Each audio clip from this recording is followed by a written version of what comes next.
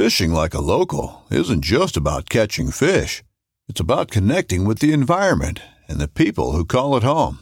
It's about hearing the stories and traditions that have been passed down for generations and sharing unforgettable moments with the people you meet along the way. Fishing like a local is having an experience that stays with you forever. And with Fishing Booker, you can experience it too, no matter where you are. Discover your next adventure on Fishing Booker. This upcoming concert season will be all about the boots, and Tecovas is your stop for the best in Western style. Tecovas has seasonal and limited edition offerings this spring and summer, including men's and women's boots, apparel, hats, bags, and more. All Tecovas boots are made by hand in a time-honored tradition with timeless styles that are always on trend. And Tecovas has first wear comfort with little to no break-in period. It's hard to find this level of comfort paired with this level of style. Stop by your local Tecovas store, have a complimentary drink or two, that's WCB style, and shop new styles. The smell of fresh leather and friendly staff are at your service. Many stores even have leather custom branding to make your boots truly personalized. And with regular live music and events, there's no in-store experience like it. If you can't make it into a store, just visit tecovas.com. That's TECOVAS.com. They offer free shipping on all boots, as well as free returns and exchanges, and ship right to your door. Go to tecovas.com and find your new favorite pair of boots today.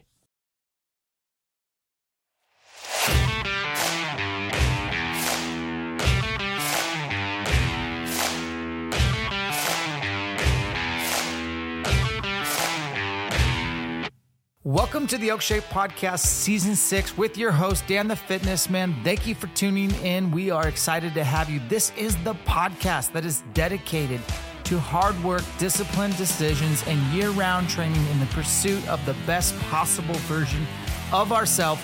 We leverage elk hunting to create a pathway. We understand that time is finite and we cannot squander a second. We must be leaders at our home. We understand that faith is our number one priority, then family, then fitness, then health, then wealth. Our year-round disciplined decisions help us leave a legacy for our family to follow. You will leave here motivated, inspired, and educated. We bring on a wide variety of guests, subject matter experts, so that you can tune in, get what you need to get, and continue on your journey. We are blessed to call ourselves Elk Hunters. Season 6, here we go.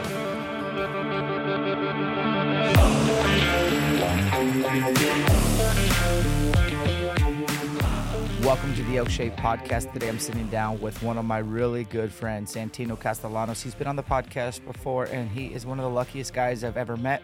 He won a sheep hunt from the Western Expo a few years back out of one of the raffles.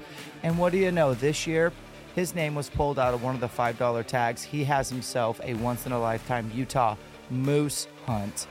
The guy's awesome. He's very blessed, very humble, and he's a hard worker. Without further ado, this is Santino Mantino, and you're listening to the Elk Shape Podcast. What would you get if you had a $5,000 Vortex Optics shopping spree? For me, I'm getting UHD 10s or 12s. Definitely going to get a rangefinder like the 3000 or the 4000 Razor. What would you get? Are you in the market for a new spotter or a rangefinder from Vortex? Maybe some of their tripods that are made out of carbon because they're super light? You could probably get all that and then some, plus an additional $500 to shop at Vortex online apparel store, Vortex Wear. All you got to do is head on over to joinvortexnation.com for your chance to win. That's joinvortexnation.com. Sign up for their e-newsletter. Takes like 10 seconds, no catch. You're automatically entered. The deadline is March 31st. Get on it. We got the repeat guest. So what is good, Santino, in 2023 for you? Oh man, life is really good. I think balance is a big thing that I've been working on for the last couple of years, between navigating what the path in life is going to look like. My oldest son, Aiden, who is 19, now my business partner with Out of Bounds Media, and he's really taking off. That's just like a weird thing to say, because like I remember when we first met, my sons were young, they were like your kids' age. And, I just had some young kids rolling around, and then like right now we're looking at colleges for Jaron, and like Jaron's like, he's an easy guy to like be jealous of when it comes to like him and his time in the field, because like this year he just had a banner season and was just kind of like, yeah, goes out, shoots a nice bull, really big bull, probably the biggest bull we've ever taken in our home collectively. He killed a really, really big bull. And then grabbed his bow, didn't want to go home for Thanksgiving because we already kind of had this plan. And then he goes and he arrows a really nice buck.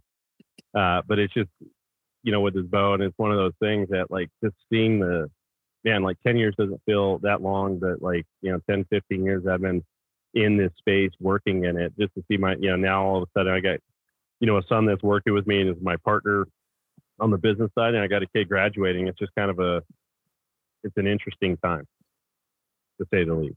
Yeah, and you're young, man, like 38, but your oldest boy being a business partner day in and day out, like life's funny that way, but what an evolution, Oh, yeah.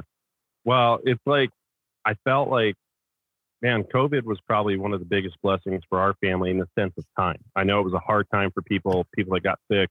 I don't want that to, be misheard. So I feel bad for people that suffered with getting, really sick, or people that lost people in that. But from a time perspective, my kids were in school, so they had a ton of time off, or just were able to work remotely from, wherever we were. So like Aiden and Jaron spent a ton of time with me in the field, from spring turkey hunting and, working out of hotels in Nebraska. Actually, Cassandra was with us a lot on that too, but she's also stepped into a bigger role with her dad's company. So she hasn't been able to be in the field with us as much. However, having that time with Cassandra and like the boys, and then really with Aiden, and to see his creativity with a video camera. I remember putting a camera in his hands when he was like 12, and now he's just like grinding on it. And he's like, it's what he loves to do. And he's also, he's a big fisherman. That's one of his first, passions. So for me, it's awesome to see him come along. It's also awesome, like, to have learn that, well, we're both learning it, but he's done really well. And I'm very conscious of it, is having that separation between work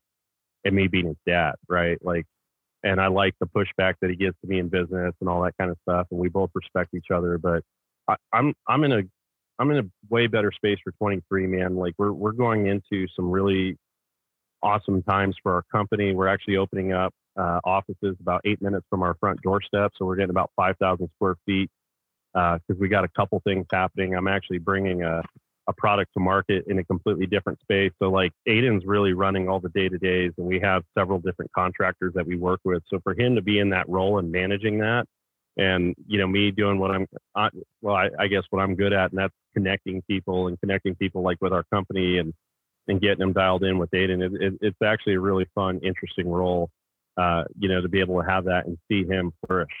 So you guys had to move space. That's a good sign as far as I can tell. Like, is that going to, tell me about that, because, working from home, I personally love it. Like, I don't want an office. I have an office here and I love that. But what was like the final decision to move to, a satellite location? Well, part of it is like, so we were already looking at offices prior to COVID, but what essentially happened, and, for people that are listening and don't know what we do, I run a media company that we primarily work with brands and try to tell their stories, and help elevate brand awareness through video and digital content. But anyways, through that, the office thing was going to happen prior to COVID, but then COVID hit, everyone kind of puckered up. No one knew what was going to happen in the world. It was an interesting time. And then we got through that. And a lot of the stuff that we do film and shoot, for the most part, we actually go to different locations. We're on hunts, or we go to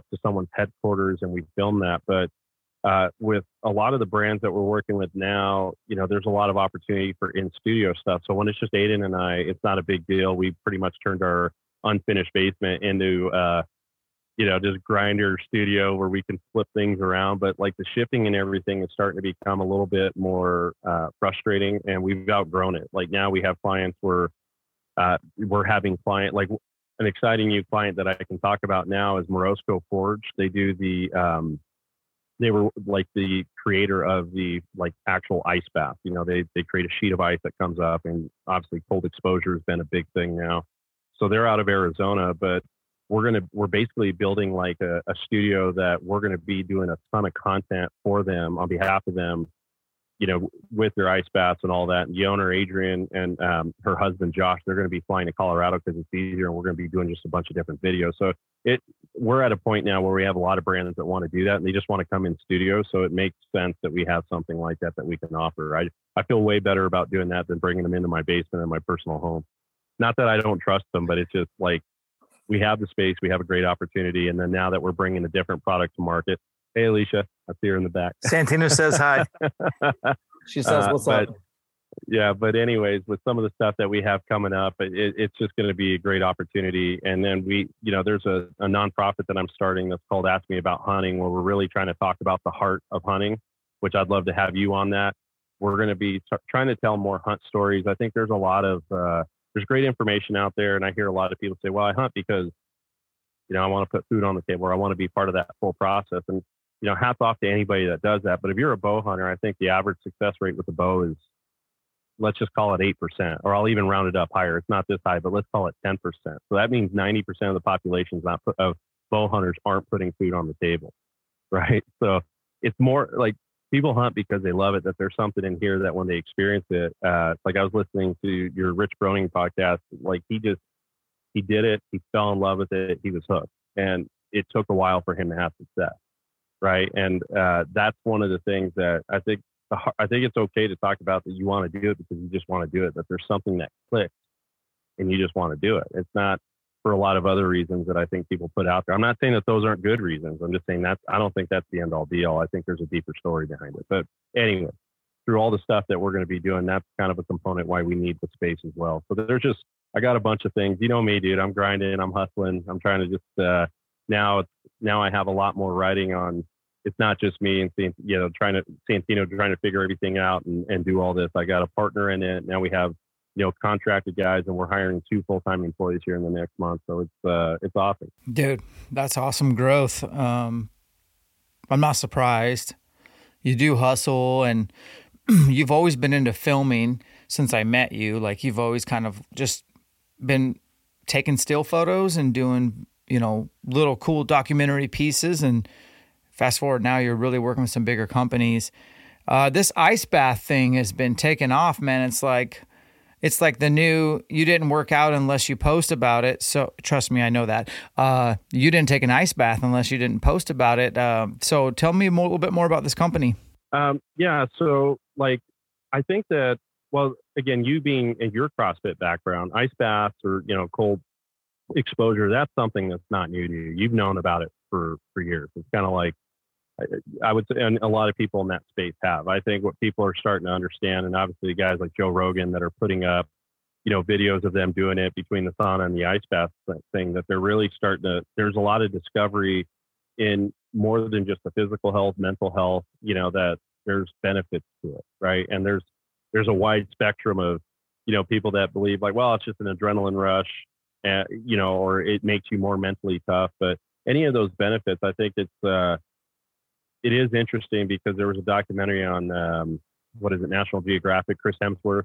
He did some cold exposure, like up in Norway, where he's jumping in a pond, and like the guy that he has on there, I don't think they gave him enough credit. He's like known for cold water swimming. The guy just jumps into it like you'd be jumping into a Las Vegas pool when it's 100 degrees out. He has no issue with cold exposure and is immune to that. So there's a big buzz on it because of some of the high level people that are pushing it right now. But I think, with Morozco, their approach is really like meditation going into it, getting your mind focused. So like the people that are doing cold exposure, like not after a workout, but like first thing in the morning, which is probably one of the hardest times to do it. They're really getting your mindset. We went and visited them because we were touring colleges for Jaron at the beginning of December. And when we went into their headquarters, I had no idea what we were in store for, but Adrian, she's incredible. It was me, one of my really good friends, Jaron, and Cassandra. We sat in there. She kind of gave us the run through, and I didn't know that we were all just going to take turns going through this meditation process. And it was, for me, I'm a, spiritual type person, or, I'm a connection person. So like there was this meditation that she walked us through where it wasn't like do a bunch of push-ups and get upset and just get in this bath and like do, it was very methodical, very slow. And like, even though we went and played golf after we were, done, and it was like 70 degrees after we were done, like I was cold all day, like just naturally having my body to warm me up. Like there was an element there. My brother-in-law was also there. And like, I was really proud of him because I think mentally just, he struggles with like depression and all that kind of stuff. So I felt like he was going to just quit, if I'm being candid. Right. I'm like, he's going to get in. It's going to be too hard and he might quit. And he stuck it out. And when he got out of it, he felt like he could do anything. And he gave like this big roar. He's like, after he got done, Jaron goes in there like a champ, jumps in, sat in it for the first time. His first soak was like a little over 5 minutes, which I think max health benefits are like 2 minutes is what they say. But the big thing about the Morosco bath is that when you get in it, it creates a layer of ice from the bottom and then it floats up. So when we took the lid off, there's like probably a 1.5 to 2 inch thick piece of ice that you kind of have to break up. And, I think mentally it's just getting into it. It was really hard for me to watch Cassandra's experience because she had a really hard time. She's tiny and she gets in there. It's really when you put your head back and your neck is sitting up against that thing, she kind of just, you really want, like Adrian, she wanted us to audibly breathe out to breathe through it so you can get used to it. So it's kind of like a type thing. And when Cassandra was doing that, you could just hear the trembling in her voice. And like, because I'm her husband and want to protect her, I wanted to get her out of that situation, but she wrote it out. She did like 2.5 minutes of first soak and it was awesome, man. So it's unique to see, some of the natural stuff that's coming into play where, like there's benefits to ice bathing if you do it before a workout or you do it first thing in the morning that, T levels and stuff go up. And, I know a lot of guys that are, my age, even younger, but especially like even like our pastor at church, like all these guys are getting on T, which again, I'm not talking stuff. Like you need it and you got to use it. That's great. I just have a hard time even remembering to take a multivitamin if I'm being candid. And I just feel that, once you start doing T, you can't get off of it or you got to, and I'm not knocking it. I'm just saying that like, for me, I could see myself getting myself into trouble if I had to do something or even take a shot once or twice a week. If there's something like, doing ice bath therapy and just changing my diet or whatever and really working on longevity, I'm all about it. Yep. I think the testosterone thing is something that, that conversation for me won't take place until I have an issue or something. And then, I do understand that you're kind of making a commitment, to go on that. And that's what you're going to do, going forward. I mean, that's just kind of how it works. Whereas if there's other ways to bolster your T levels through high intensity workouts, this high level contrast between hot and cold therapeutics makes a lot of sense to me. How you eat, I think wild game especially, things like that, that it's all natural. It's all stuff that I kind of think we're kind of designed and we can learn more about. I don't do cold baths too much anymore, Santino. I had to do so many from like 2010 to 2016 that the last time I took one was over at Cam's house. And I don't remember what he has. He's got a fancy one. That's it, the Morosco. Okay, that is a fancy one. And I was so humbled when I got in that. So I've taken 100+ ice baths in my life. And we're talking horse troughs filled with ice and water. I first got exposed to Contrast at Athletes Performance in 2006, where they had basically like a hot tub, just at 100 degrees or 102. And then right next to it was a cold bath. And it actually wasn't that cold. It was probably like low 40s. But you would go 3 minutes cold, 1.5 minute hot, and you'd go 5 rounds on your recovery days down there at Athletes Performance. And that was the first time I felt the benefits of moving blood in and out, vasodilation, vasoconstriction. And I felt like a difference the next day and for training. And so we took those principles with us when we started competing. All that is to say, dude, went on that run with Cam at his house. He kept track. He said it was 22 miles. We did 3 peaks, 3 mountains, and then came down. And obviously I'm not a runner. I don't like running. And I was like, oh, finally, ice bath. This is something that I can crush. And I got in that machine and it went up to the base of my neck. And it's something about the water just barely being above freezing, and then it's circulating to where I literally could not catch my breath. It should make sense to you. And so I thought I was going to be able to get numb, like my ice baths, I usually can get numb in about a minute. I could never get numb, and I was like literally looking at Cam's watch, waiting for him to say get out, and it was 3 minutes, and I was like, I hate this. I'd rather run 22 miles again than get in the bath again. What's the deal with their ice bath, man? It is unreal. Well, they keep it right at 34 degrees. And then again, the filtering system is fantastic. You don't have to put chlorine or anything like that. The way that the ice is made on the bottom, like we're going to be diving in, a lot so I can speak to it with more, experience. But based on just being there and then talking with them and looking at their product, they're definitely one of the leaders in it. And basically Morosco Forge. So that is the same tub that Cam has. It's and like Rogan, I think that Rogan was like a leader in putting it out on his social media, and they've done stuff with them. And I think they've said that like Joe's bought like 3 or 4 of these for some of his friends or whatnot. But anyways, these ice baths are just it's just like a different level. Like I know people that have other ice baths that are in there, and like I think the method of how you go into it's different.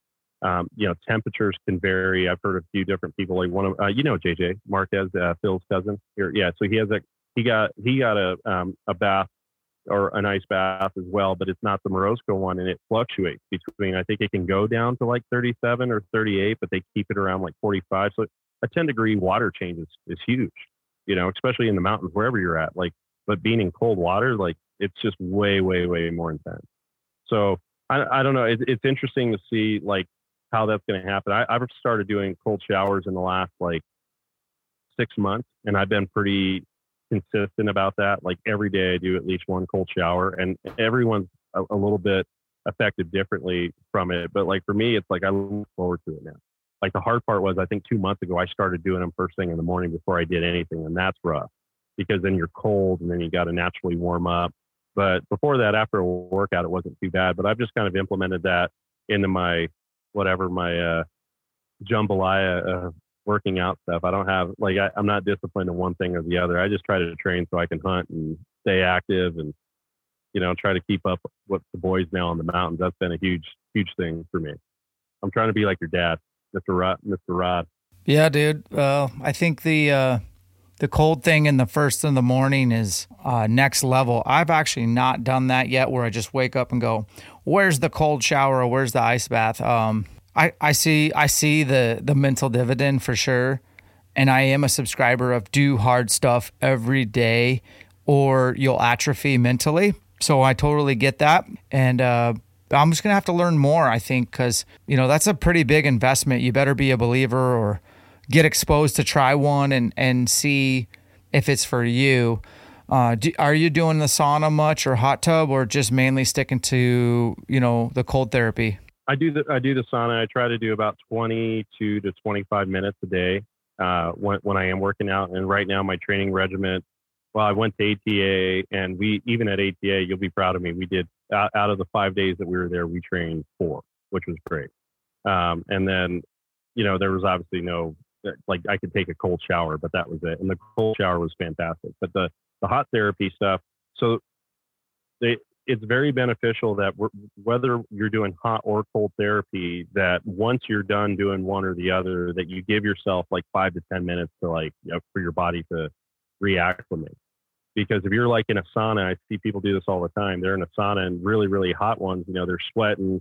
And if there's a pool there, like at our gym, there's a pool, and then they just go jump in, or they turn a cold shower on just to cool down, they get lightheaded immediately. And that can cause, there can be issues there. Some guys are just like, oh, it doesn't bother me. And that's fine. Like, know your body, know yourself. But same with the cold exposure. When we did everything with Adrian, she, encouraged us to stand out of the tub, stand in like a warrior position, basically just, fist on your hips, chest up, breathing, taking deep breaths, naturally start to feel the blood start to recirculate. And then she has like a nice little hot sauna there. So part of what we're going to have at our offices, we are going to have a cold therapy treatment with a hot sauna. And Cassandra, that's going to be like a little side thing for her where people can actually come and get treated.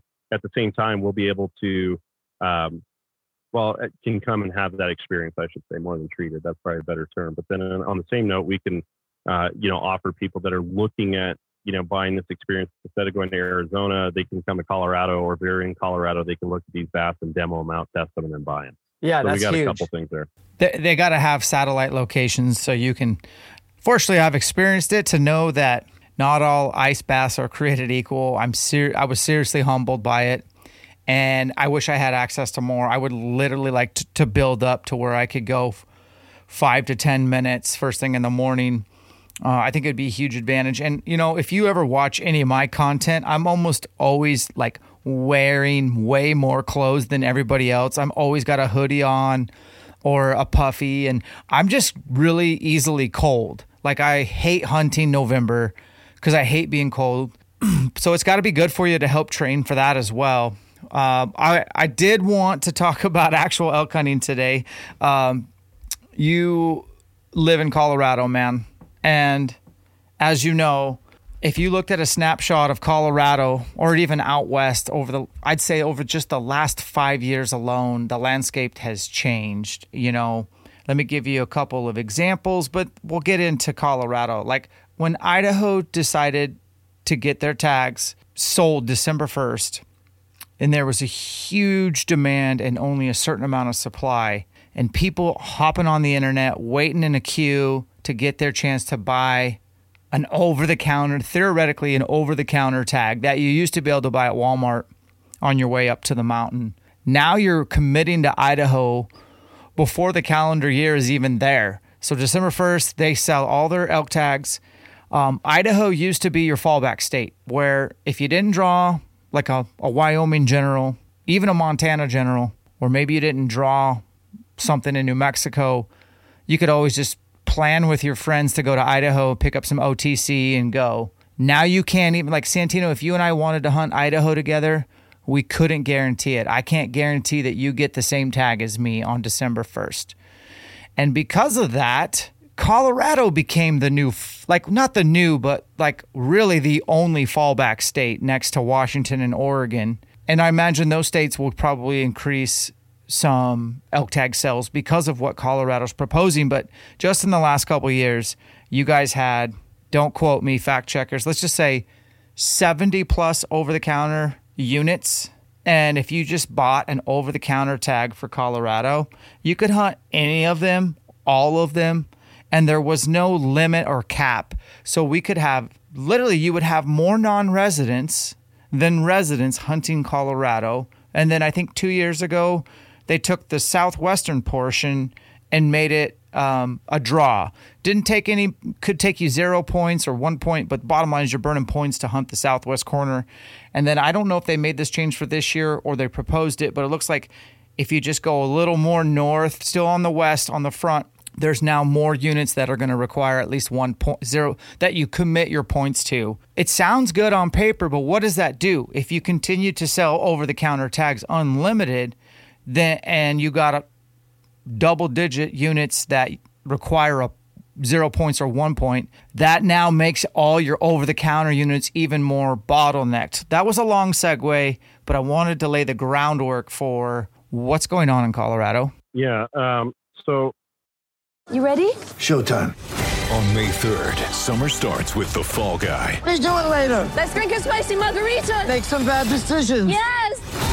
Audiences are falling in love with the most entertaining film of the year. Fall Guy. Fall Guy? Fall guy. That's what the poster said. See Ryan Gosling and Emily Blunt in the movie critics say exists to make you happy. Trying to make it out? Nope. Because I don't either. It's not what I'm into right now. What are you into? Talking. Yeah. The Fall Guy. Only in theaters May 3rd. Rated PG-13.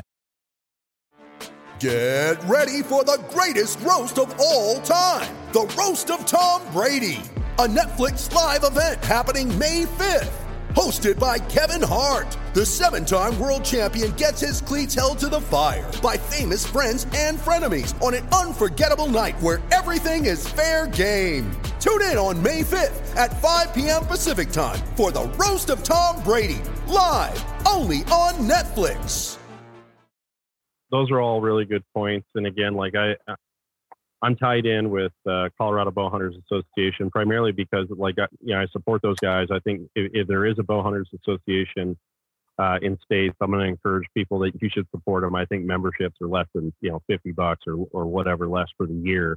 And I would even encourage people to go to a different state to hunt, support those organizations, because usually those guys are the tip of the spear fighting for, I would say Colorado Parks and Wildlife. They're leaning on those organizations to help them with rules and allocations and all that kind of stuff. So for Colorado, that's true. Henry Ferguson is, he's the chairman for the Bow Hunters Association. So I'm tied in because of the friendship and relationship with those guys. It's a good group of dudes that I trust. And they're all bow hunters and they're passionate about it. I think with Colorado, the landscape shifted a long time ago when they, this was probably 15 years ago when they made deer all draw. And, that changed it. Now the population and numbers were down, but it's still not tough to necessarily get a deer tag, but it's a different type of an approach system when you're looking at trying, to kill a deer. Colorado has really big mule deer. And, for a guy that's bow hunting, I would say 5 or less points. If you know what you're doing or you grind, like you can kill, really, really mature bucks if that's what your goal is. And if you're just trying to get mule deer, it's a very feasible thing to do with a few points. So for out-of-staters, I think that's great. And even for guys that are in state, because that system is proven to be, I would say, okay. I don't think it's perfect, but what system is? With Colorado, we're having the issue now with elk. And honestly, I'm going to be transparent. Like, I don't know where I stand yet on the all draw system. Like, I think for residents have, for me, because I'm a resident, it's easy for me to say, like, I feel like there should be favoritism or that they should lean on the favor of the residents, that we should get first right of refusal, like some states do that. And that's just a selfish act. But I think that there's some ironicness with, the wolf introduction happening this year, which, we're still, there's a lot of stuff there, but we don't even know what that's going to look like in the next 5 to 10 years. And then with legislation and who's going to be running CPW, there's a lot of shifting seats happening right now, or that's coming down the pike. So that's very concerning. And I think with the whole elk thing, it's going to be tough, because it's like, okay, you just introduced one of the most dangerous apex predator on elk and mule deer in this state, and now we're talking about limiting things. So those, maybe it's coincidental. I don't think it is. However, I think that the guys that are still going to grind. You hunted in Idaho, man. I was there with you, and we heard wolves, and that's just kind of an eerie feeling, especially when you're hunting where we were, and it's unfreaking believable to see. Like, you really don't see them, you hear them, but it's a hard species to try to hunt, even if they allocate a management plan for us that we can go and do that. I think, for the elk hunters, it makes it tough, because we have seen a lot of hunters, the number of hunters that are in different units can be frustrating, but for 5 years, they've already started chipping away. When I say they, CPW, of what units needed or that you have to draw for and which ones are going to remain OTC. So that's been a moving target, I would say, at least for the last 5 to 7 years. They've added new units over the last 5 to 7 years that now are draw, and they base that off of their survey that they send out at the end of the year, seeing if you harvested or not, and then they're looking at caliber bulls and all that kind of thing. So it makes it tough. The second phase of that is the guys that have like 15 plus elk points, for archery. The guys that have 15 plus elk points for archery, they're going to almost be out of the game unless they get something in the leftover draw. And let's just pray that those rules don't change. So the way that it works, like, if you were to put in for a primary unit, everyone knows about 76. So I'm not like throwing or divulging any information that people don't know about. But let's say, Dan, you were going to put in for unit 76, which is a coveted unit, takes about 9 to 10 points to draw that now. And that was your first choice. If you didn't get that, then you're usually allocated a point. But when the leftover draw comes out, that's just kind of like a free-for-all, treated as like an OTC. If there's one tag available, you get it, it's yours, and it doesn't cost you any points. Just so everybody, does that make sense? Oh, yeah. Yeah, okay. So just to make sure I said that clearly, because I got a bunch of thoughts in my head on it. But I think so if they keep it that way, then I think that'll be great. But it'll be interesting to see what that leftover list looks like. If they're going to make everything draw, are they going to have 200 elk tags that technically were OTC, or if it's unit based or section based with maybe 3 or 4 combined units? That's going to make it tough. But the upside to that is, I think, for me, if I'm being selfish for wanting to harvest mature bulls, is that it's going to it's going to make it a lot harder for people that don't know the draw stuff and they don't have a strategy, to put in for that, and they may just give up. So the good part about that for me, or for guys that are never going to give up on that, and they're going to learn the system, it's that, we'll just have better opportunities to draw certain tags. It'll limit how many hunters are in specific units. So that could be nice for a while. But then the other issue comes up is now revenue goes down, right? Like, Big again, time. I think that there Big needs time to be revenue loss. Right. So with revenue going down, I think that's going to be a problem. But it's also, it's not just a problem for, hunters. It's a problem for outfitters, right? So outfitters are only allocated X amount of tags per, whatever acreage there is. And I think you have to own over 190 acres now to even get a landowner voucher, like one.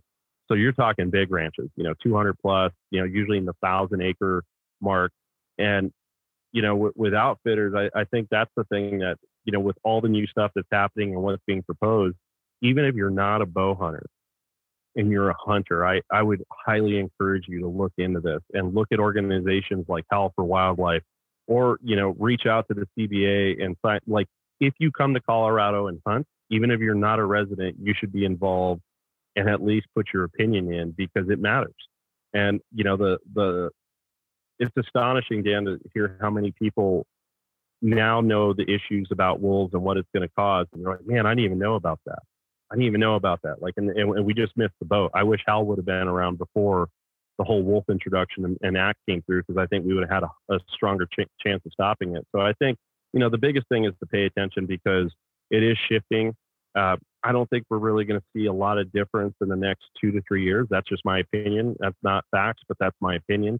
And I think that it's really going to affect, like, when my sons are, like in their 30s, like in another decade, the whole landscape could just be completely different. So the commission meeting, I want to say it was more than one day, and you could watch it on YouTube. My takeaways from the meetings, I didn't watch them all, so I scrubbed through them. And I don't have a massive dog in the fight for Colorado. I kind of always have that, like, dude, Santino, I live in Washington State. I don't have a say. I don't pay Colorado taxes, so I don't live there. I don't have a say. I kind of respect whatever they do. I do have 15 freaking points. So I'm the guy you were talking about where, like, I started out wanting to draw, northwest corner of Colorado. Didn't take but a decade to figure out there was too many people ahead of me. There's not enough tags getting, issued to where I'll get my chance. I'm never going to draw that. So then I dropped down, 61. And you can say these units because, guys, as non-residents, you ain't getting these tags. 76. I can't catch that point creep. I can't catch it. I used to be like a half a point away. And I think now, even with 15, I'm probably 2 points away, which means there's thousands of people in front of me with more points.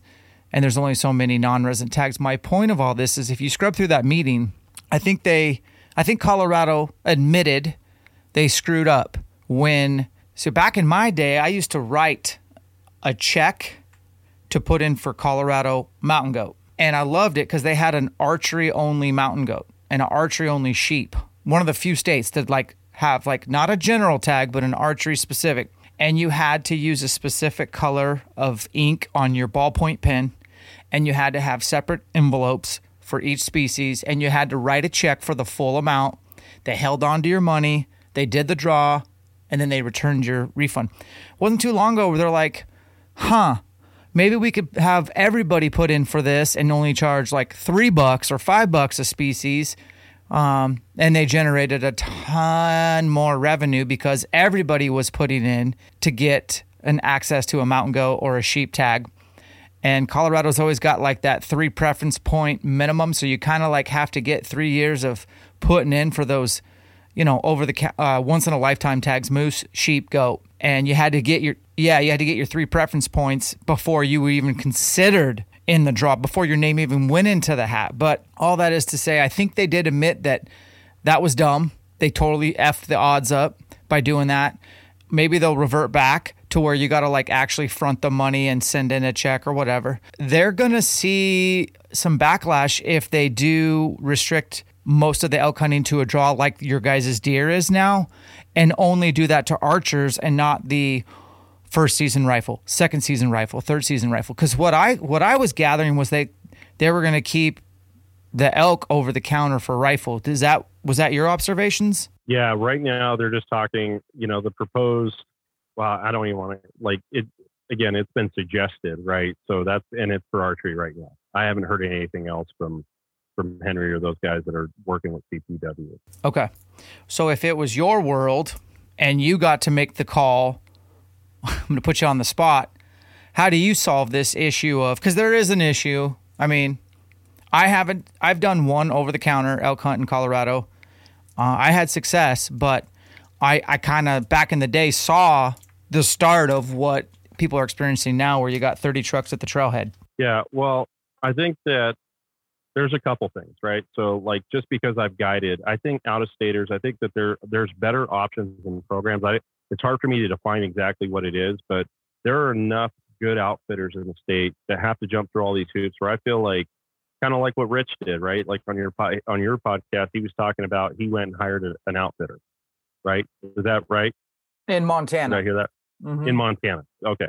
But like anytime you're looking at that, either going with a buddy that knows the unit that's been going there for years, that's a huge help, or doing like an outfitter program. I think that there could be something like that. I would also go back to, now wolves are coming. We can't do anything about it, but there's a lot of, I think by definition of why they introduced the wolves is so that they can restore the songbird and the beaver habitat, which, like, I haven't seen any evidence in all the beaver ponds and everything that and I'm all over the state. And I know a lot of guys that are that, where you could really support that elk could damage any of that kind of stuff. Like, they'll drink from a beaver pond, but, there are some, I'll say, bougie elk that'll drink from rivers and all this other stuff. They just have way better options for water sources. They're drinking from something like that. It's more of a necessity, and the moisture content that we've had in the years, like, it just doesn't, those things don't add up. Right. But like, anyways, so that's just like, the weed stuff. I think the issue of overpopulation of elk in certain areas, like Estes Park, or like what they're doing, like Eastern Plains, there's a List C unlimited. And I've done really, really well on those tags too, where, east of I-25 in specific units that you can, if you go buy 3 or 4 elk tags, they're either sex, and if you run into a group and you have those tags, you can harvest whatever you legally have, licensing for. So, and then they also have they have like a specialty thing now, like where the Great Sand Dunes are. My buddy, Clint, right? Clint Whiting, he ended up doing like a shooter course, and he went and shot a cow there this year. And like, it's no bulls. It's not, it's only cows. And they're just trying to get those, elk off the sand dunes but it's a whole qualification thing. And I still don't realize, like, just in this one topic alone, for like how I would have it, I think that years ago, like when I was a kid, there was a guy from my church that got me, the guy that took me hunting for the first time. He got me on this whole thing where they had something very similar at Estes Park, and then they shut it down. Then they had a SWAT team. I think it was Boulder SWAT, or it was some law enforcement that was close by, went to Estes, shot a bunch of elk, put them in trucks, got them out of there, didn't even got them like in the field, and who knows what they did with, with the meat. It was just complete spoil. And this was back like in the mid 90s. And, I think a big part of that was because, like, the town of Estes, they didn't want to see guts and blood. And it's like, well, if you've never seen a wolf kill anything, just wait, because there'll be way more horrific moments that you'll have to walk by. And I actually talked with the lady that was on the board of PETA in Boulder, and we were just sitting down.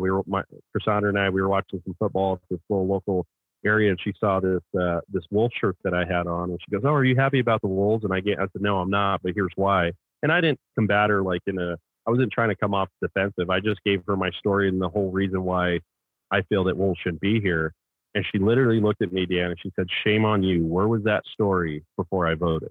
And I couldn't argue with her. She was 100% right. And that's where, I'll lead on to a thing at the end of this when we like close out. But, as far as like the elk tags go for allocations, to kind of more give it, what I would do in the interim, I do agree with some of the guys that have talked about allowing more residents, for those ratios to be a little bit more balanced, between non-residents and whatnot. I'm not saying that maybe, I just think that the allocation for residents that get tags, especially in like the coveted units, I think residents should have, a little bit more first go at it, because I believe states like Wyoming, Montana, I believe those states do that really, really well. Or if you're a resident, you're tagged. I only hunted Montana once. So, again, with Colorado, I think if they just allocated that where the percentages were better, where more was going to the state, I think that would help. But I do also understand why the out-of-state revenue is so good. And that's where I feel that with all the access and all the land that is getting bought up, that there are programs where out-of-staters could have maybe a guided option or some trespass fee options. And there's a lot of different plans that probably maybe they've been thought about or whatever, because people don't have the hustle in that space, that they're not creating these other opportunities for non-residents on a bunch of land that they could go out and hunt that would still be relatively good elk hunting, where they kind of split it up. I think a plan sort of like that would be great. I would bring back the pay to play where you have to use a black pen and you got to fill out that document. To me, that right there really, really hurt a lot of people, not just in the mountain goat and the novelty, tags that you could draw, but definitely even in the elk. Like when you had to fill out, there's just an intentionality behind it. And again, I love the apps that are out there. I use them. I use the Go Hunt, the Insider. I like it. And I use it every year. I encourage people to use it. Onyx Maps, but there's also this, like, you're never going to, like, there's so much information that you can just almost become an expert, or people that are diving into stuff. And I'm not, again, so people hear me correctly. Like I come from I used to run gyms back in the day, MMA gyms.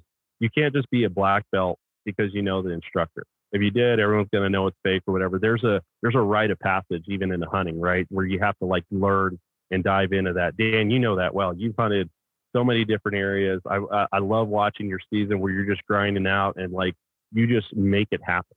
Like, and there's a lot of guys like that, but there's so many more guys that are just, using the intel or whatnot and then diving into this stuff. And then all of a sudden when we start having all these issues, it's like no one's there to be found. No one's there willing to fight for it, or at least voice their opinion. I don't think we need to fight for anything. I think that if you just present the facts and there's enough voices there, we could make a difference. But, the elk management plan is tough because I've been spoiled every year. I can build points, and I used 13 points to hunt the Bosque de Oso down in southern Colorado, shot a great bull. It was a challenging hunt. I talked to you about it, but at the same time, it's one of those deals that like now I'm building points and I'm going to my OTC unit. So I'm really comfortable because I got a great OTC unit that I can hunt, and I kill bulls out of every year, and I kill really good bulls out of it every year. Because that's my thing. I like shooting mature bulls. And for something like that, maybe this, again, I'm trying to see both sides of it. So it's hard for me to give a definitive answer because the other side of it is like, with this new system, it might make me think about using my points differently. But I don't know, man. Like there's a lot of stuff happening, and like I've talked with a few people about it, and it really depends on like, I think whatever's better for elk hunting is that's what I'm going to support, because what I want once I expire and I hit my expiration date, I want hunting to be around for my sons. I want it to be around for my grandkids. So what I will say is like, no plan's perfect, but whatever we can do and however we can align so that hunting continues to happen. Bow hunting, you can continue to chase elk, and it's not like an Arizona thing where, I know residents in Arizona that they've been waiting 7-8 years to draw a tag, and so I couldn't imagine only hunting every 7 years in my own state. That would be tough. But I just think wherever you can provide opportunity that allows bow hunting to continue for elk and mule deer, whatever plan that could be, like I'm in full support of. Question for you as a resident: when you get your elk tag or elk license online, is there an optional park pass or something that you can opt out of, or it's like a $35-ish fee or something? Yeah, they offer that. That's just like, if you're going to go through, a lot of guys that hunt by Estes, like the Winter Park area, I think they offer that for simplicity, or if you're going to go to some state park stuff, they offer all these add-ons. So I already buy one every year because of the stuff that we do. So I just I don't ever see that in my deal, because I renew like almost at the beginning of the year because of all the fishing and stuff that we're doing. So what do you think the current allocation is when it comes to over-the-counter elk hunting in Colorado? When you look at a ratio of resident to non-resident in the field, what do you think it is last year, right? Like Do you have a pulse on that? Yeah, I think it's like for non-resident, I believe it's over 60%. I think that's what I've heard it said in the past, but I'm going to say that it's, you know, and even with the guiding, I helped out a buddy this year, and there wasn't a resident around. Like literally, there was a whole group of guys. Everyone that we talked to, every place that we saw was from like Wisconsin. So again, I haven't ventured out of my spot, you know, too much. But even the spot that I'm in, I think it was at least 50-50 just in bow hunters. There was probably 8 other guys, and I would say 50% had out of state tags. That's crazy. You know what I mean? It's crazy. Like, I mean, that's literally, especially like where I'm at. Where I'm at. Like, and I'm not saying like I'm in the middle of some. Now I could see like off a main road parking, whatever. But like I bumped into a few guys this year. One was from Utah, which, you know, great. The other guy was from like Kansas. And I'm like, how in the heck did you find this water hole? And usually it's somebody, you know, somebody spilled the beans or whatever it is, but it's unbelievable. And then the amount of guides that we guide, I would say almost 80 to 90% of them are out of state. That's so like insane. I've helped out a couple different outfitters. 80 to 90% of those guys are definitely out of state. So, which, you know, is great. You know, they're trying to, you know, they're buying an experience and they're buying information, you know, and they're also looking to be on a place where they can have a chance of taking a mature animal. So all that to me is great. So if Colorado does kind of tighten up a little bit, which I think they are going to, obviously, they've already done it a little bit, something needs to change. What will people do next? Like, how will they go to get an elk experience? Because I'm with you. I'd rather see people elk hunt every year than have to wait. But I certainly think, like, as a non-resident speaking, if Colorado was my go-to, but I couldn't go to it every year, I had to go every other, every 3, but I had a little bit better experience, I'm cool with that.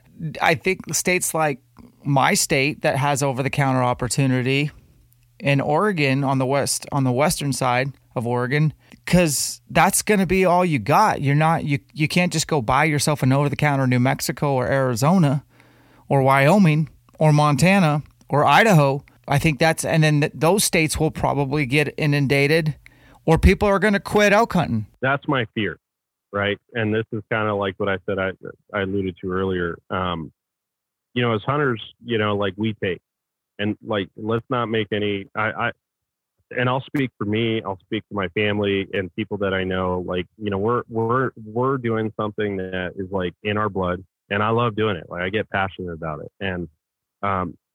And it's like, for me, like, obviously there's nothing like arrowing a bull is incredible, but also seeing other people do that or bring them that experience. Like, I look at for opening day, I'm still like a kid. There's nothing that provides that feeling. And I don't need to explain that to you, but like, you know, when you get on a ridge, and even if you don't get a call back, but you know, you hear that faint bugle, or the days that you are into those bugles, that's something that I hope that I get to experience every year.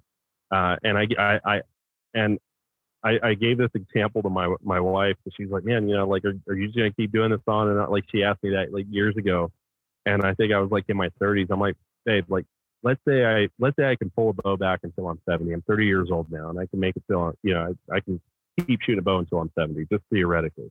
That's only 40 more hunts that I have left, right? Maybe add a few in if I get to go out of state. Like, 40 years sounds like a long time, but 40 hunts, are you kidding me? And there's no even guarantee that I'll make it that long. So for me, that's just like, I want to enjoy every single one of them, and like adding stress to guys. And again, the people that are funding, like, it's almost like, I feel like we're getting penalized for the good work that we've done. And when I'm talking about I'm talking about all the sportsmen. But again, because of that, we do give our money and we buy a tag. But I think it's more of like a challenge. And I'm not saying I'm guilty of this. Like, there have been seasons in my life, I'm not thinking about, you know, what the Bow Hunters Association is doing. I'm not thinking about the new laws that are getting passed. It's just like, I have a full-time business, and we're all busy. We all have our own passions, and we have families, and, you know, try all the things that we have to do to keep us busy. But I think that there's an opportunity now that if you want hunting to continue, especially like Colorado's a great state. I can't tell you how many people I know, like TV show guys that I know, you know, from working at the network. There's so many people that rely on Colorado as a backup state, which I think that's great. And at the same time, it's almost a guarantee that you know that you can come here. And the only guys that, if you start taking it away from like your blue collar hunters, you know, the way I was raised, where, you know, you're going to the Army surplus and getting $100 pair of boots or whatever it is, and starting out your journey to bow hunting or just hunting in general, a lot of those guys are going to go away. The guys that are going to make it are guys that are, and like, that's part of my plan. Like, how do I create enough revenue to where I can justify maybe a $20,000-$30,000 elk hunting budget? And just so you know, I will. I've redesigned my life to hunt as much as I possibly can. And like, but at the same time, that's a choice. I don't like have to do that. Right. I could do the weekend warrior thing. I could do it, but it's like, I have a lifestyle now where I can hunt the whole month of September in Colorado with my son. And I love that. I can't put a price tag on it, but now there's a lot of guys that can't do that. And I empathize for those guys. And like so all that's going to mean is that there's going to be a lot of people that end up probably quitting. It's too tough, or you're going to have money to be able to play.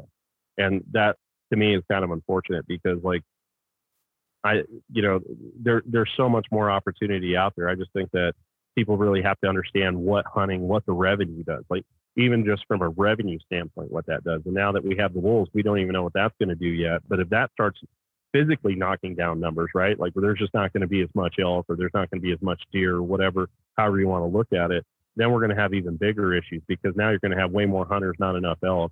And it's going to be one of those Montana situations. And that, like, it's just tough to see it go that way. Yeah, I mean, these are just our initial impressions. We're speaking openly and honestly. I do think that I was trying to avoid talking about wolves as much as possible, but sorry, yeah. You said we're not sure.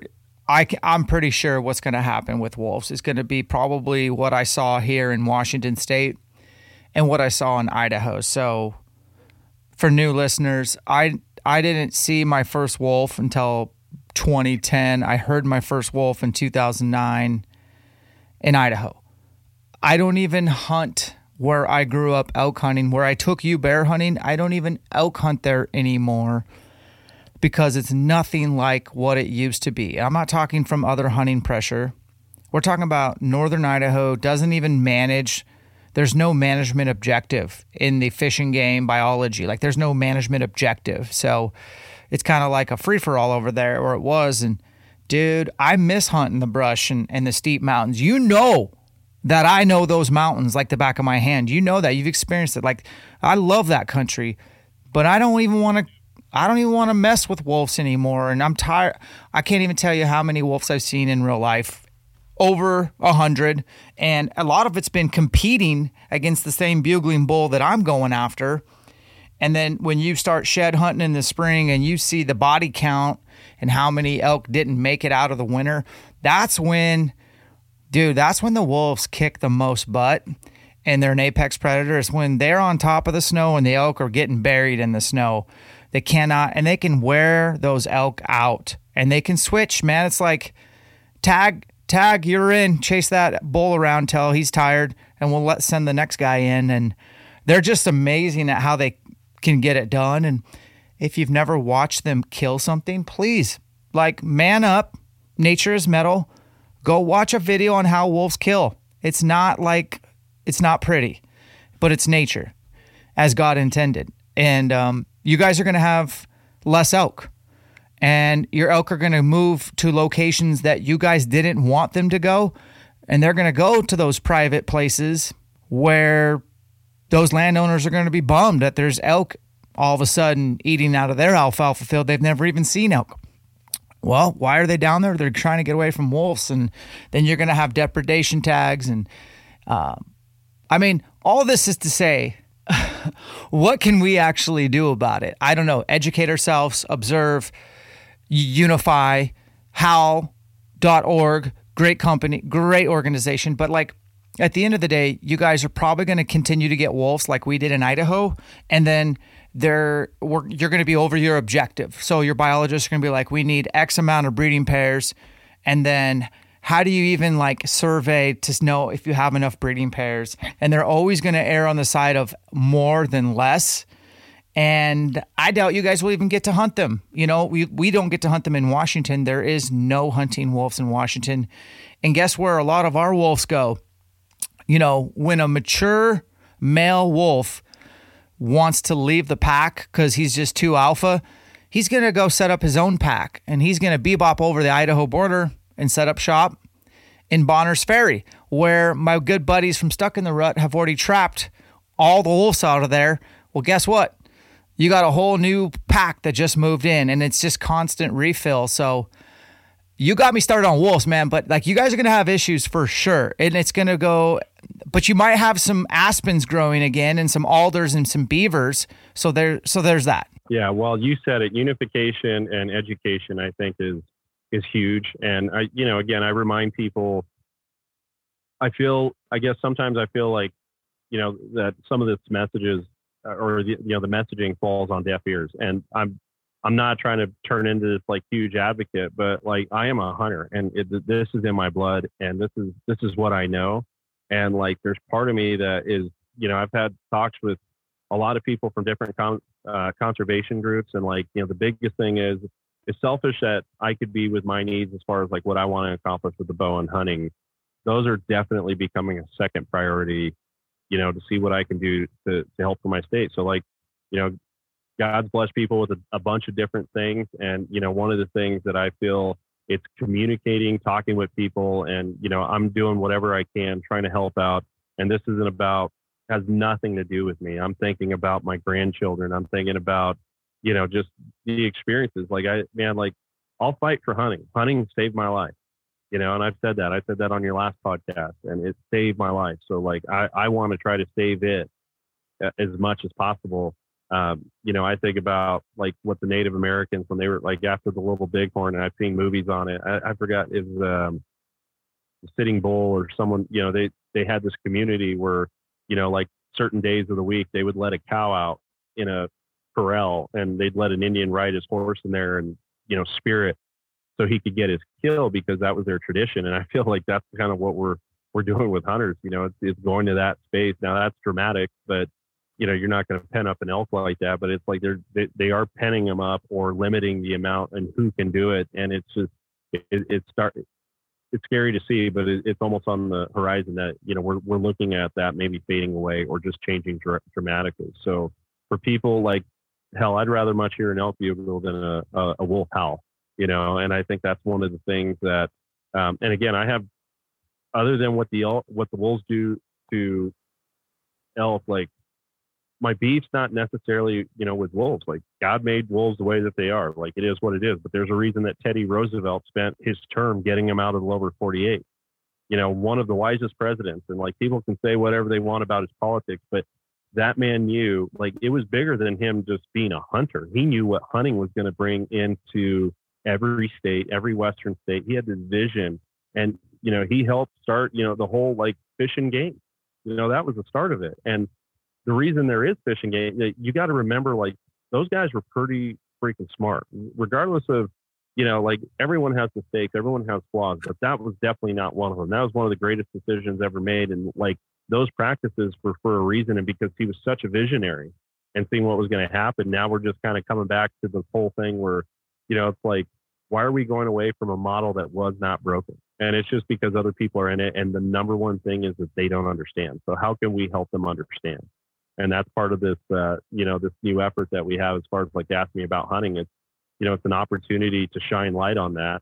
And, like, just be a good steward of hunting. Don't be a jerk to somebody because they're a non-hunter, but just, I can't tell you, Dan, how many people, like even that lady from, that was on the board with PETA that Cassandra and I had that bump in with, that when I get to explain what hunting is for me and leave out the details as far as like, and use better words like harvest or whatever, I'm not ashamed of what I do or who I am, but understanding that certain people aren't ready for that. Like the example would be this, like if you and Alicia were sitting down with your kids when they're young and you're watching a movie and you don't know what you're about to watch, and all of a sudden some crazy scene comes on that's perverse that you don't want your kids to see, it's almost shocking. It creates this, like, you're like, oh wait, don't look at that. Or if there was something really bad that you don't want your kids to see, you're going to cover their eyes. Like that's not it. For people that are anti-hunters, I think, not the ones that are like maybe just off the rails and crazy, right? There's different spectrums of it, but majority of the ones that are maybe offended by it, it's primarily because there's just this like sticker shock. You show them a video of an elk getting arrowed or something like that. For them, it's no different than that experience that maybe your kids have. And I think there's a way to do it with with some honor, some dignity, a little bit of respect, and understanding their position. But then also, like, when the thing that I guess I'm trying to land on is that we're going more and more towards the fact, if you don't believe everything that I believe and I don't believe everything you believe, we can't be friends. And that is so backwards. That's actually what made us a great country. It's what made us have these great things. It's what's allowed hunting to be great. There's a lot of styles of hunting that I wouldn't necessarily do because it's just not my cup of tea. But if it's legal and that's what somebody wants to do, if they're doing it and it supports hunting, then I'm for it. But it's just not what I'm going to do. But I'm not going to judge them for it. Does that make sense? No, so, like, for me, I think that's something that we got to, like, try to rally the troops, and I'm getting a lot more passionate about for sure. Well, you mentioned, we talked about wolves. Like, obviously, I want them on the landscape for sure.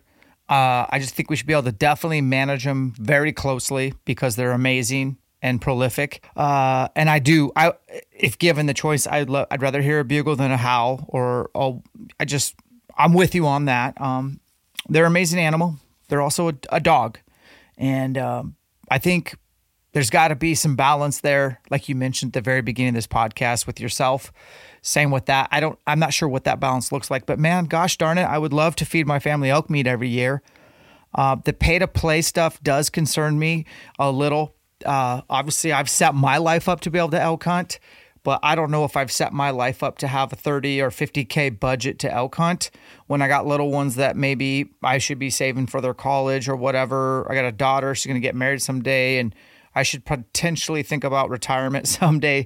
But honestly, the pay-to-play thing and what we can do as people in the hunting cult or hunting industry, I call it a cult, is to help promote opportunity for everybody and let them know how to get their hands on certain tags. And, not everybody gets to go hunt with Joe Rogan or Cameron Haynes or John Dudley or Jocko Willink, and these guys get criticized for hunting private land or whatever. But the pay-to-play model, for me, it's not going to ever go away. There's always the haves and have-nots, and hunting should not be...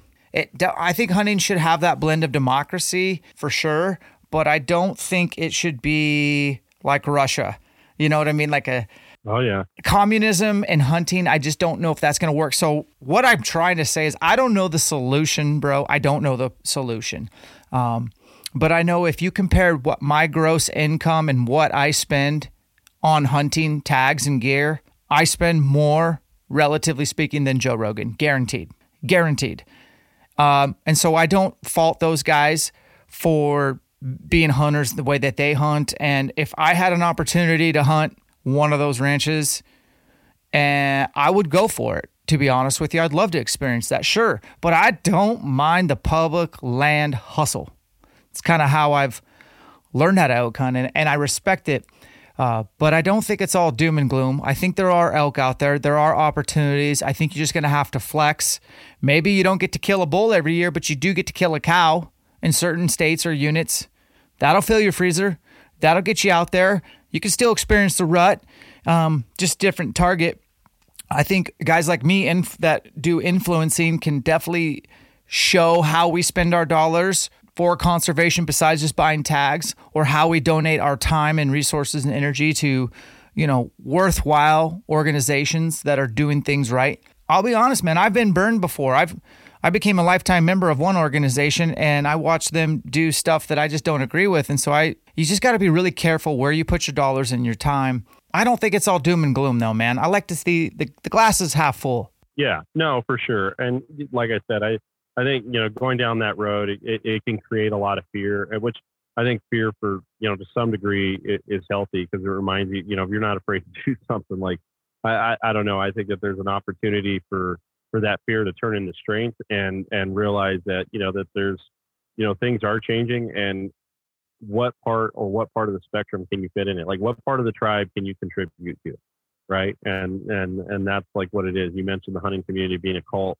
And I agree. I'll just put it as a tribe. And in the tribe, everyone does something different. You got your hunters, you got your gatherers, or whatever. So if you got a skill and you can put it towards something, I think that there's a lot of people that, like, just consume, and then they never, give back. And it's like, it does matter. But I think there's people that have a lot of self-doubt. They're like, well, I'm just a construction worker or a firefighter that goes hunting with my dad or whatever. Who cares about what I have to say? Like, if you're listening, any of the listeners, I don't care what it is that you do, it matters. Dan and I were both guys that were just on a hustle, 12, 15 years ago, just with a crazy desire, fire, passion for this industry.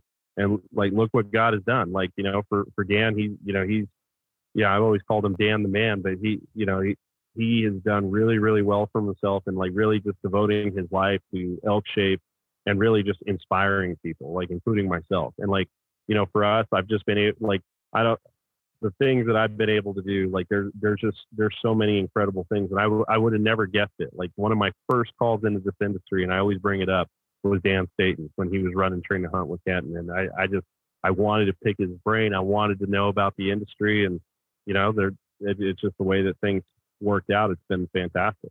So like, you can make a difference, even if your objective is not to be in this industry full time or whatever. That's not even what I'm talking about. It's just, if you have the opportunity to speak up or, write something on this, or there's an opportunity to vote or be part of a survey that helps, or be part of an organization that does really do what they say they're going to do, I would encourage you to do it. Amen to that. Well, to wrap this up, we talked about a couple things. One, ice bath, cold therapy. It's a good thing. Check it out. I'll be on the lookout for the new content you create with that company. I'm super proud of you and your new studio. That's awesome. Number two, we talked about, hey, Colorado's a moving target. Things are definitely going to change there. It's inevitable, but so is change. Change is inevitable. Nothing stays the same. So we'll just keep an eye on that. You can always watch yourself and send in your feedback and communicate with these entities like Colorado Parks and Wildlife. Let them know what your 2 cents are. We also talked about wolves coming to Colorado. They're already there, and there's going to be more, and things are going to change there as well. And, Colorado's politics has definitely changed over the last few years. And careful what you wish for, constituents of Colorado. And then we talked about conservation. We talked about, you said Theodore Roosevelt, Grinnell, Boone and Crockett Club starting up, hunting in all the states, freaking Yellowstone. We're pretty lucky to call ourselves hunters. And I do think we got to keep that in the forefront, Santino, that hunting is conservation, but it is more than just buying a tag and license. Like, get behind your keyboard, find some good organizations. Don't ask me, because I don't know where the best ones are.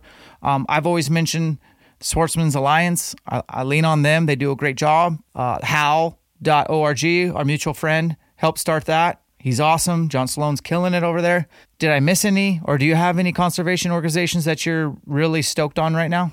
I think you pretty much, named them. I would also I look at your local bow hunter, like for all the bow hunters that are out there, or even if there is like a hunting organization in your state, look at them and, maybe go to one of their banquets and see what they're all about. And if you feel like there's a connection and that they're making changes, try to be open-minded, because you might not understand everything that they're going through and all the things that they're fighting. And they're usually, all of them are nonprofit, but support them, be a member, at the bare minimum, give them $40. That's maybe not taking yourself and someone out for lunch or something. That's what it costs nowadays, just to, go to lunch with you and one plus other person if you're, just doing a quick sit down. So save that money and maybe donate it to that or something like that. I would, you get a write off on it anyway. So I don't feel like there's a lot of excuses. Well, keep up the good work with your boys, Jaren's Bucks and Monsters, Bull.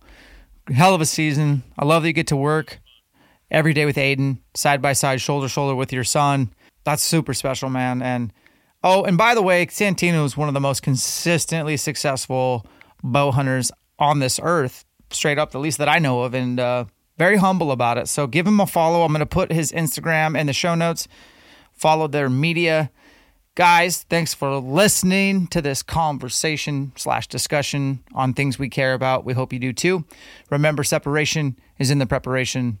We'll catch you on the next one. So with the Elk Shape Podcast audience, we want to let you know about all our partner discount codes or calls to action, save you some loot, get you some good gear. Kifaru, we finally have a discount code. ElkShape15, any purchase except for shelters. I run the Hoodlum, Jake runs the Hoodlum. Get yourself the duplex light frame or the tactical. I have both. I would say the tactical is a little bit better for colder weather, whereas the skeletonized duplex light works a little bit better in early season like August and September. Discount code ElkShape15. With the Vortex Optics discount code, you have to go to EuroOptic.com, enter the discount code ELK10. It'll save 10% off any Vortex glass. We also have a Vortex Wear discount code, 20% off all Vortex Wear for your scouting, date night, or workout gear. Enter the discount code ELKShape and it'll get you 20% off. Onyx Elite membership, enter the discount code ELKShape, it'll take 20% off. You will get the Elite membership, all 50 states, plus access to the digital publication from Hunting Fool. You'll also get a Hunt Reminder membership included, as well as Top Rut and other perks. Onyx has been in the game the longest. Take advantage. Next is Numa Outdoors. That's the hunting clothing we wear in the backcountry.